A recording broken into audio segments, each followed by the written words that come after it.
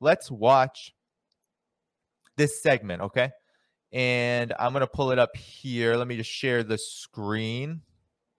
Please do like the video while you are waiting for this to be pulled up. Please do subscribe to the channel. Hit that notifications bell. All right, so here we go. So I'm just going to make it bigger for all of you.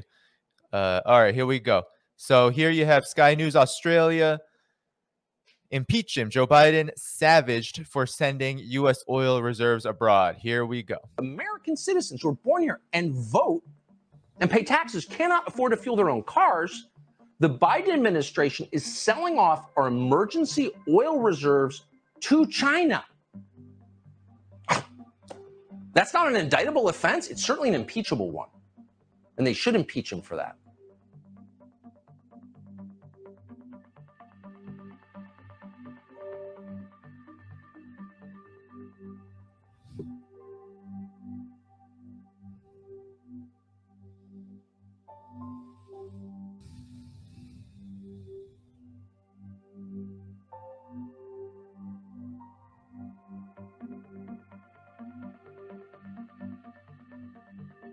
There's a Reuters report out this morning that says that more than 5 million barrels of oil that were released from the emergency oil reserves were exported to Europe and Asia last month, and some of it reportedly was actually heading to China. Is the administration aware of those reports? And does the president mind that some of this oil that was meant to ease pain for consumers is headed overseas? I have not seen that report, so I would honestly have to go look into it and see what the truth is in that statement that you just laid out, and see exactly what's happening. I just have not seen that report.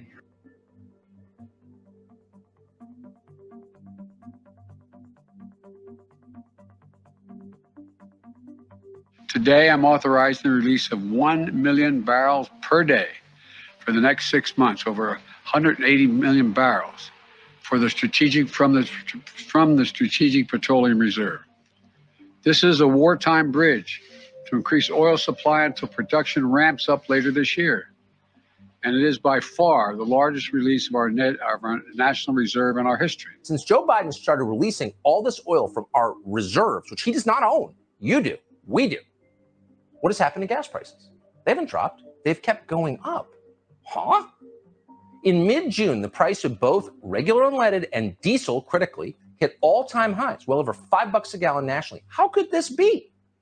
It really was a mystery. It violated the most basic rules of economics. But now, thanks to a new report in Reuters, we know why. It turns out the oil being released isn't for us. It's going to India and China. No president in American history has ordered a drawdown this large. In 1991, at the beginning of Operation Desert Storm, which was an actual war with real American soldiers involved, the U.S. government released 17 million barrels of oil as a way of assuring a stable supply of global crude. The U.S. released just 20 million barrels after Hurricane Katrina destroyed parts of the Gulf Coast where so many refineries are.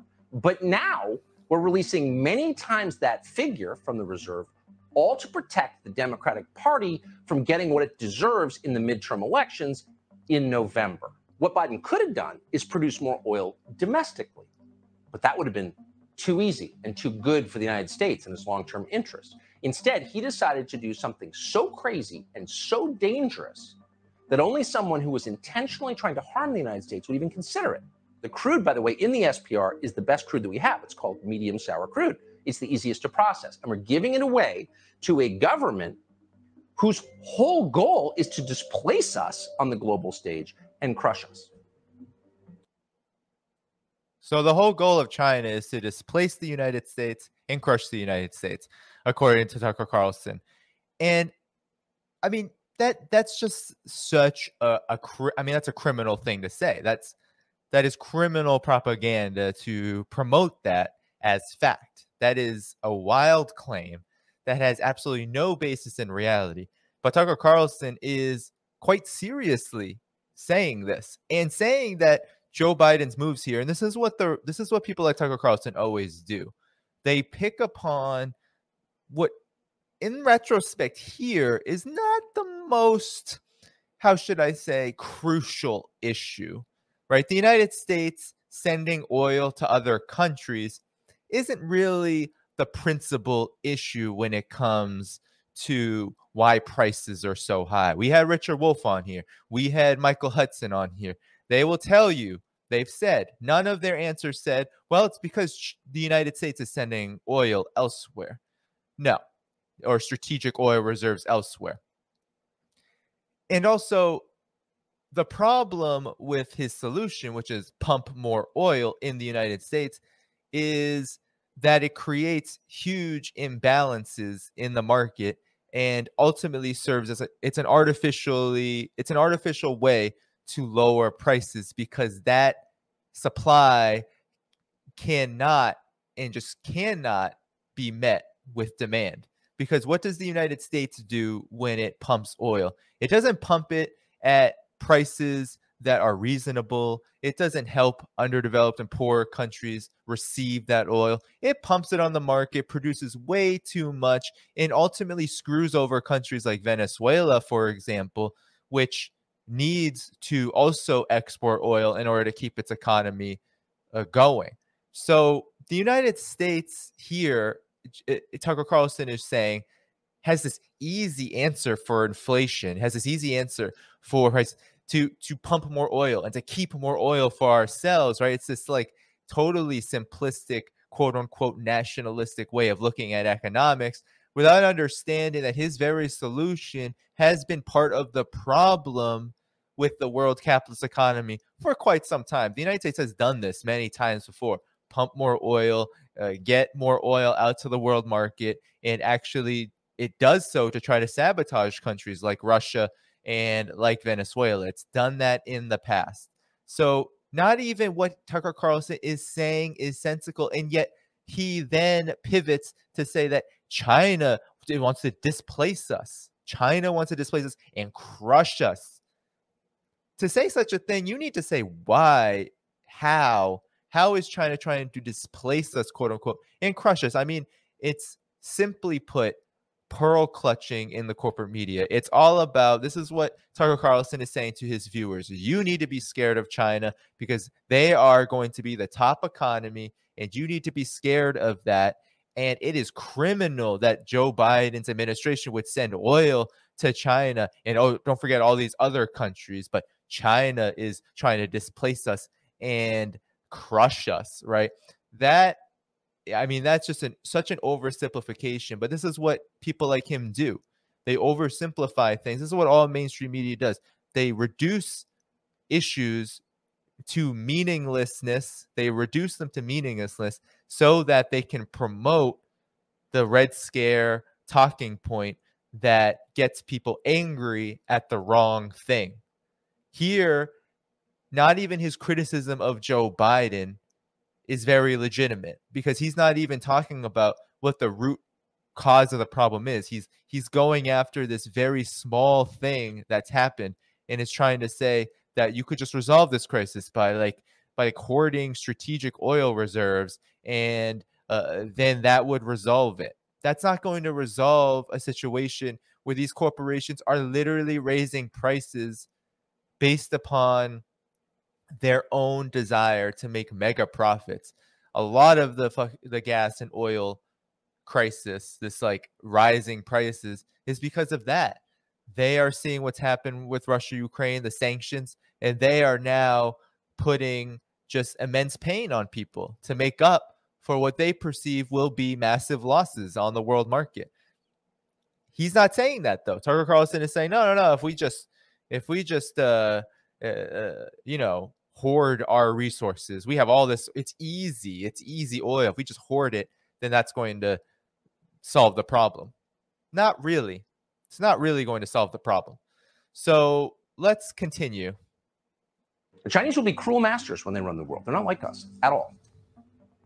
By the way, that country, China, also happens to be a longtime business partner of the Biden family. So, I mean, this has been one of these real spurious things, right? Biden family and China, doing business in China. How crazy, right? It's repeating this trope that the Democrats had, right? The Democrats were like, oh, the Trump family, Trump administration, the Trump hotel, they have all these investments in Russia. That's such a scandal. You're doing business in other countries. Not really a scandal. Now, let me tell you one thing. Hunter Biden, this dude, I mean, he's all messed up. And we know about him. We know about the kickbacks he's gotten. That's what all Western US business people, the corporate class, the ruling class, that's what they get. That's how they behave. But to say that, oh, doing business in China is the big problem, that's the dog whistle, right? This is all a dog whistle.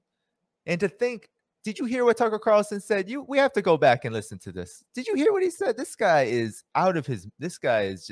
he's unhinged. He's unhinged here for saying this. By the way, that country. Sorry, that's not it. Gotta go back a little bit more. Whose whole goal is to displace us on the global stage and crush us.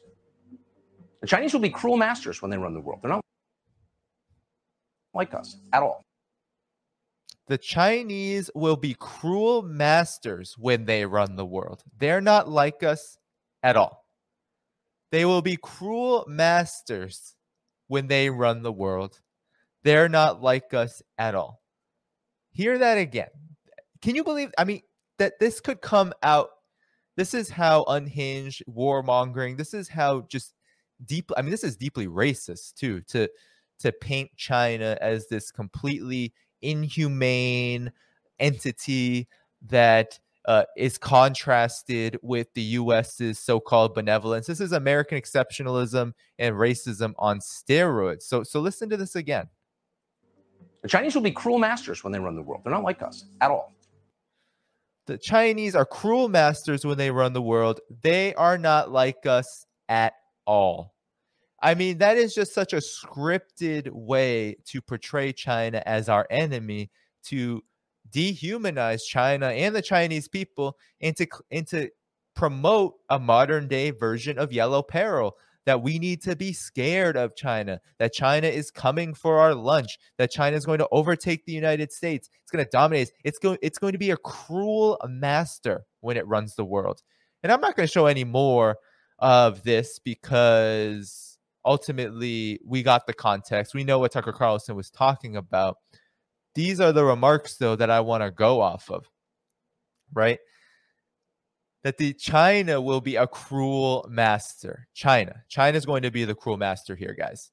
And I think we have to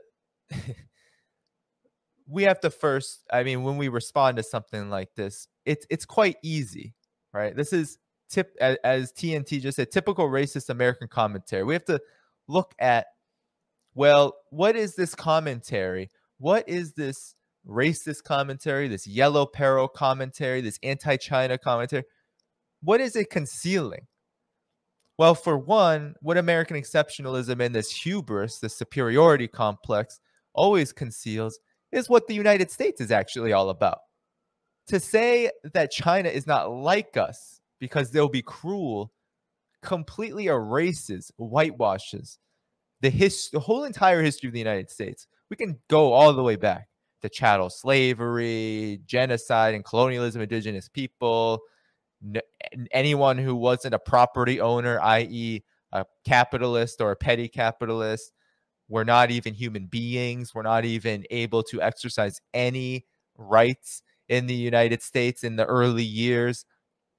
And then we can move forward, of course, to the Monroe Doctrine, to expansionism, Mexico. We can go on and on and on. There's so many examples, right? The Philippines just building this empire, regime change, colonialism, imperialism, occupying Haiti. We can go on and on and on about what the United States has done, right?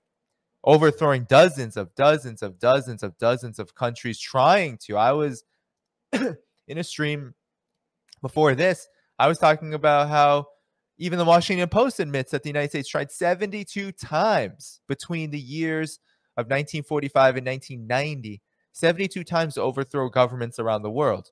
Supposedly, it was only successful like 30% of the time, but 30% is still a high rate. And I think that's an undercount when we read people like William Blum, who have shown that the U.S. has had a covert role in more than 50 over that same period, just in those, 45 years? In those 45 years alone, the United States had a role in overthrowing 50 governments around the world, most of them attempting to exercise some form of sovereignty, some form of self-determination, some form of socialism in many cases, not all, but in many. Whether we're talking about Iran, the overthrow of Mossadegh, whether we're talking about the Contras, supporting the Contras in Nicaragua, in Guatemala, in El Salvador, right? Whether we're talking about the attempted overthrow of the Chinese Revolution right after the revolution, the Cuban Missile Crisis, the Bay of Pigs, right? Trying to overthrow Cuba's government, right? There's so many examples of the United States meddling in the affairs of other countries in a very cruel way. We're talking about tens of millions of people who have died over that period, just in that period. We're not even talking about the modern era, post-Soviet period, and we will. So I want to just show you a contrast, okay, between how actually China behaves in the world versus how the United States behaves in the world. This contrast, I think, is important, and we're going to start with the wars in the Middle East, with the United States, especially Afghanistan and Iraq. We're just going to focus on that. I'm going to show you what Brown University's Cost of War project has said about casualties in Iraq and Afghanistan.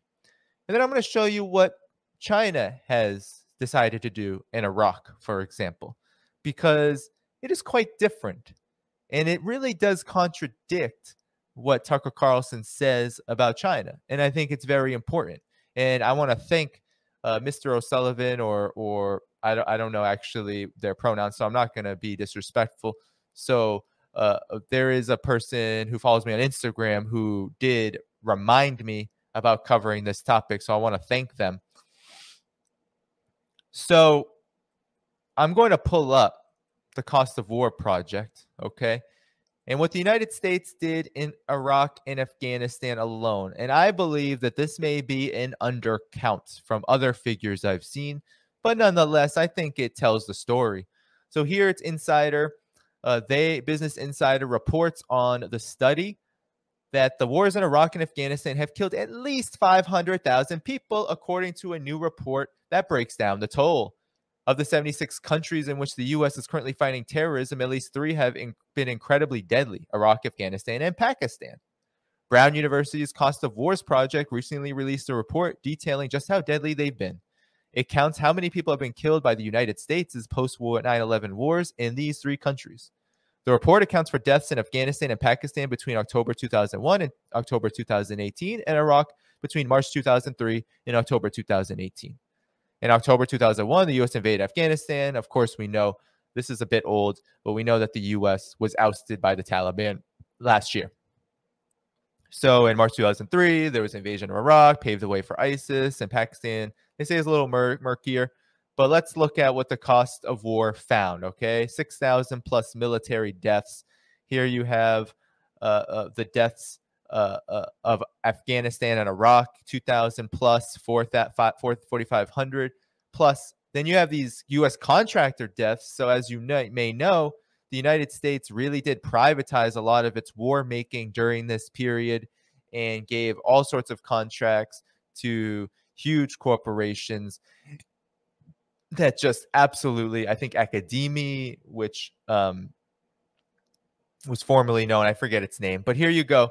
Here's the contractor deaths for those who are participating in them: 3,793 deaths, 3,937. And then you have national military and police deaths. Here you have in Iraq and Afghanistan these huge numbers of more than 40,000 and almost 60,000. Then you have allied troop deaths, very small. This is the U.S. NATO troops. These are the U.S. allied troops. And then the civilians, more than 200,000, nearly 270,000 estimated. Okay, in Iraq, here you have the huge number, nearly 200,000. And then you have in Afghanistan, almost 40,000, Pakistan, 23 plus thousand. So And then and then there's more opposition fighters, right? So those armed groups, they've lost many people, but you really don't know the exact character of this. So it's very dicey, and this is the hard thing about measuring war, right? Measuring the casualties of war is that it gets very dicey, especially in these wars where there were non-conventional forces and conventional forces, to be able to separate between civilian, non-civilian. So I would guess that there are many civilian deaths in this as well. Can we say that people who take up arms against an imperialist country to not be a civilian? While at the same time, in Iraq and Afghanistan, there were many foreign fighters, many jihadist elements. This goes back all the way to the Mujahideen and the U.S. role in backing and creating them back in 1979. So against the Soviet Union. So that there is a lot of complexity here. But I think and here you go, more than 362 journalists and media workers were killed in this. 566 humanitarian workers. So the death toll is vast. And so I think that you get the picture that the United States created a catastrophe in Iraq and Afghanistan, that the war on terror was a war of terror. And it's quite hard to believe, even if we didn't know anything about China, even if we didn't know anything about the situation, that it would be hard to believe that China is going to be more cruel than the United States if it were to take over the world, as Tucker Carlson said. So that's just a basic point.